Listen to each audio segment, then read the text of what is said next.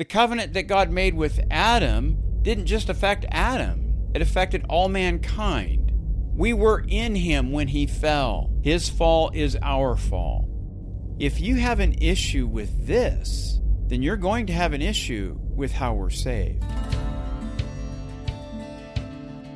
Welcome to the Fox Den with Terry Fox. Greetings, everyone, and welcome to another episode of the Fox Den. In today's episode, I'm going to talk about salvation, but I'm going to do so from a different angle. Now, before you get concerned, salvation is by God's grace alone through faith in Jesus Christ alone. So when I look at salvation from a different angle, I'm not talking about something different than salvation by grace alone through faith alone, in Christ alone. But before I do this, we have to look at our need to be saved. Now, I've done it many times in past episodes, but I'm going to do it again here. We have to begin in Genesis. And in Genesis chapter 1, God created all things. Then Genesis chapter 2 focuses on the creation of man. We see that God created Adam, and he puts him in a garden. And he tells him that he can eat from any tree of the garden except for the tree of the knowledge of good and evil. And in the day that he eats of it, he will surely die. And we see that in Genesis chapter 2, verses 15 to 17. And then in Genesis chapter 3, we see a serpent coming into the garden, and he tempts Eve to eat the fruit. She eats, then she gives Adam the fruit, and he eats. That's the fall of mankind. Now, what you have to know here is that Adam sinned on your behalf. He is our representative. In other words, we're guilty in Adam. And there are two things I want to mention to support my point. First, every person following Adam, with the exception of Jesus Christ, is sinful. Other than Jesus, not a single person is perfect. You see this on display every day. Just drive down the freeway and see how people behave. They do so because they're sinful. I find it interesting that people will cut you off for their own convenience. And do you realize what they're doing? They're elevating themselves. They consider themselves more important than you. You see, their convenience is more important.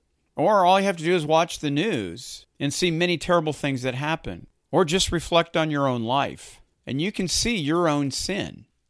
Every single human being, with the exception of Jesus Christ, is sinful. Second, Paul tells us that sin and death came through Adam, and he tells us that in Romans chapter 5, verse 12. There he says that sin came into the world through one man, and death came through sin. You see, sin came in through Adam, and all mankind is sinful. Now, one place that we can go to see if this is actually true is Genesis chapter 4. And there we see Cain, Adam's oldest son, kills Abel, his other son. Where did Cain get the idea of killing? Well, it comes from his sinful heart. Where did he get his sinful heart? From Adam. So we are guilty in Adam. Adam's sin is our sin, and we are fallen because he fell. He is our representative in the Garden of Eden. His failure is our failure. Now, this isn't a new theological idea. For example, the Heidelberg Catechism, which was written in 1563, addresses this. Question 6 asks, did God create man so wicked and perverse? And it answers by saying no. God created man good and in his own image, that is, in true righteousness and holiness, so that he might truly know God, his Creator, love him with all his heart, and live with God in eternal happiness for his praise and glory. Then question 7 asks, then where did man's corrupt nature come from? And it answers by saying, from the fall and disobedience of our first parents, Adam and Eve, in paradise. This fall has so poisoned our nature that we are all conceived and born in sin. So what question 7 is getting at is that we get our sinful nature from Adam and Eve. Adam was our representative, and sin entered through Adam. He is our representative. We are guilty because of him. His sin has affected all of us. Now again, we tend not to like this. Many people think it's not fair that we're sinful because of another man's sin. But we all sin by our own willingness. So we're all guilty by our own sin, first in Adam, but also because of our own sin, which we commit willingly. Now let's look at the Westminster Shorter Catechism, and it was written in 1648. Question 12 asks, what special act of providence did God exercise toward man in the estate wherein he was created? And it answers by saying, when God had created man, he entered into a covenant of life with him upon condition of perfect obedience, forbidding him to eat the tree of the knowledge of good and evil upon pain of death. And then question 13 asks, did our first parents continue in the estate wherein they were created? And it answers by saying, our first parents, being left to the freedom of their own will, fell from the estate wherein they were created by sinning against God. So let me just recap questions 12 and 13. Question 12 is saying, when God created Adam, he made a covenant with him. And he told them that he would die if he ate the forbidden fruit. Question 13 is saying that they ate the forbidden fruit by their own free will. Now let me skip to question 15. What was the sin wherein our first parents fell from the estate wherein they were created? And it answers by saying the sin whereby our first parents fell from the estate wherein they were created was their eating the forbidden fruit. And now question 16. Did all mankind fall in Adam's first transgression? And it answers by saying the covenant being made with Adam, not only for himself, but for his posterity. All mankind descending from him by ordinary generation sinned in him and fell with him in his first transgression. So the point that question 16 is getting at is that Adam was our representative. The covenant that God made with Adam didn't just affect Adam, it affected all mankind. But notice what it says concerning Christ. All mankind descending from him by ordinary generation. You see, even this is excluding Jesus Christ without naming Jesus Christ. Jesus Christ was conceived by the power of the Holy Spirit. He was conceived in the Virgin Mary. So we are guilty of violating God's holy law because Adam sinned against him, and Adam was our representative. When he sinned against God, we sinned against God. We were in him when he fell. His fall is our fall. And again, this brings up Romans chapter 5, verse 12. Sin entered through one man, and death through sin. Now here's the proof that you and I are sinful. Every human being will die. And the reason why we die is because we're sinful. And we sin because we're fallen in Adam. He is our representative in the Garden of Eden.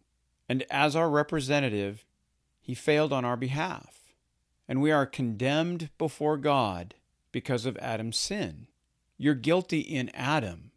You continue to add to your guilt every day by your own sins, but you're guilty in Adam. Now, many people don't like that we are fallen and sinful because one man represented us in the Garden of Eden. They say, that's not fair. It's not fair that I'm guilty because of that guy. Well, I have a couple things to say at this point. First, it doesn't matter if you think it's fair or not. It is what it is. Second, it is fair because God is good, right, and just. And third, if you have an issue with this, then you're going to have an issue with how we're saved. You see, we're fallen by representation and we're saved by representation. Now let me point out three things to support my position. And first, we're going to take a look at justification. And if we go to the Westminster Shorter Catechism, question 33, it asks, what is justification? And it answers by saying, justification is an act of God's free grace, wherein he pardons all our sins and accepts us as righteous in his sight, only for the righteousness of Christ imputed to us and received by faith alone. And at this point, I want to focus on imputation. Now, in theological circles, we talk about three imputations. And the first is Adam's sin is imputed to us. And second, our sins are imputed to Christ. And third, Christ's righteousness is imputed to us. And that's what this is talking about. The righteousness of Christ imputed to us. So his righteousness is imputed to you or credited to you or put to your account. You see, this isn't your righteousness. It's Christ's righteousness that God sees because he put it in your account. You see, Christ was your representative when it comes to salvation. He was your representative perfectly obeying the law. He was your representative dying on the cross. Because Jesus perfectly obeyed the law of God, he is righteous. And question 33 is saying that righteousness is put to your account. That is imputed to you. And you didn't earn it. You don't receive it by working for it. It is received by faith alone, by believing that you're a sinner, by believing that Jesus is the only sufficient sacrifice, that Jesus is the only sufficient means for your salvation. That faith is the key to receiving the righteousness of Christ. Second, I want to take a look at Romans chapter 6. And there Paul says that your baptism is a sign that you've been united to Christ. Now, in the end of chapter 5, Paul says that where sin abounds, grace abounds all the more. And then in verse 1 of chapter 6, he asks a rhetorical question. Should we keep sinning so that grace abounds? And he answers that question for you. By no means. And the reason why is because we have died to sin. How can we live in it any longer? We can't live in sin because we died to it. Well, what do you mean we died to it? Baptism. He's asking them, don't you realize that when you were baptized into his death? And then look at what he says in verse 4. We were buried with him by baptism into death. It doesn't mean that we were buried along with him. We were united to him. Your baptism is a sign that you have been united to Christ and you were buried with him. His death is your death. But then look at what he says in verse 5. If we've been united to Christ in his death, then certainly we're going to be united with him in a resurrection like his. Do you see that? United. We have been united to Christ. His perfect life is your perfect life. His death is your death. His resurrection is your resurrection. You see, Jesus was your representative, perfectly obeying the law of God, dying the death you deserve, rising from the dead. Do you know what that means? You too will rise from the dead. And that's what Paul's saying here in Romans chapter 6, verse 5. So when God saved you, he united you to Christ. Jesus did all the work, not you. You're not even a partner with him. You're not working with him in your salvation. He did the work, not you. You simply benefited because God united you to him by faith. So again, everything that belongs to Jesus belongs to you because you've been united to him. And all of this by the grace of God alone. His life is your life. His obedience is your obedience. His death is your death. His resurrection is your resurrection. He is your representative. And he did all that was required for you in order to save you. And the third thing I want us to see here is something that is tied to union, and that is that Paul uses a positional phrase, in Christ. Now, this isn't some metaphor. He's talking position. It's actually a term of location. So, for example, as I record this episode, I'm in my house. It's a position in the house. Just in looking in Ephesians alone, Paul uses the phrase in Christ or in him more than 20 times. So just to give you a couple samples, in Ephesians chapter 1, verse 3, he blessed us in Christ. In Ephesians chapter 2, verse 6, he seated us in Christ in the heavenly places. In Ephesians chapter 2, verse 10, we are his workmanship created in Christ for good works. In Ephesians chapter 2, verse 13, we were once far off, but now in Christ we are brought near. In Ephesians chapter 3, verse 11, the eternal promise is realized in Christ. The phrase in Christ is positional. You can actually think of this as being inside of him. You're in him. Now, obviously not physically, we're speaking spiritually. But because we are in Christ, his perfect life is our life. His death is our death. His resurrection is our resurrection. Jesus Christ is our representative. And he saved us because he did all that was required to be justified with God. So in this short review, not only do we see that we are fallen by representation, but we are saved by representation. And this is an important concept for us to understand. We tend to think that God saves us when we do good works. We tend to think that we can get kicked out of the kingdom when we do bad things. But even when we do those bad things, those were punished in Christ 2,000 years ago. Now, this isn't a license for us to go and do evil. On the contrary, Christ has done all the work for our salvation. Now we're called to do good works, not to be saved, but because we're kingdom people. You see, we tend to think that we have to do good works to appease God. It's not the point. If you're in Christ, you can't be out of Christ. God is not going to kick you out of Jesus.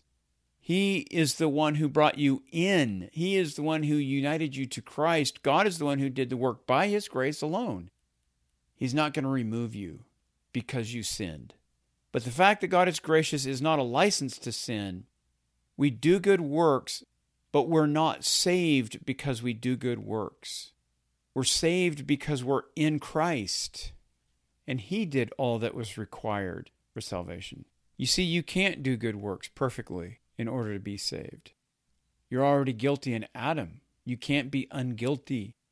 The only thing that can happen is being united to Christ and depend on His work for your salvation.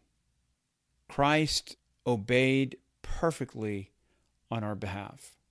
So when you think you're in danger of losing your salvation because you haven't done enough good works, remember, God saved you in Christ.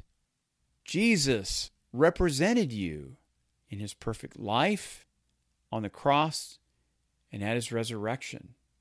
All that belongs to Him belongs to you. That concludes this episode. If you have any questions, please email me at terry@thefoxdenjournal.com. If you enjoy The Fox Den, please leave a positive review and share this podcast with others. And if you haven't done so already, please subscribe. The Fox Den is a member of the Society of Reformed Podcasters. Thanks for listening, and remember, faith comes by hearing.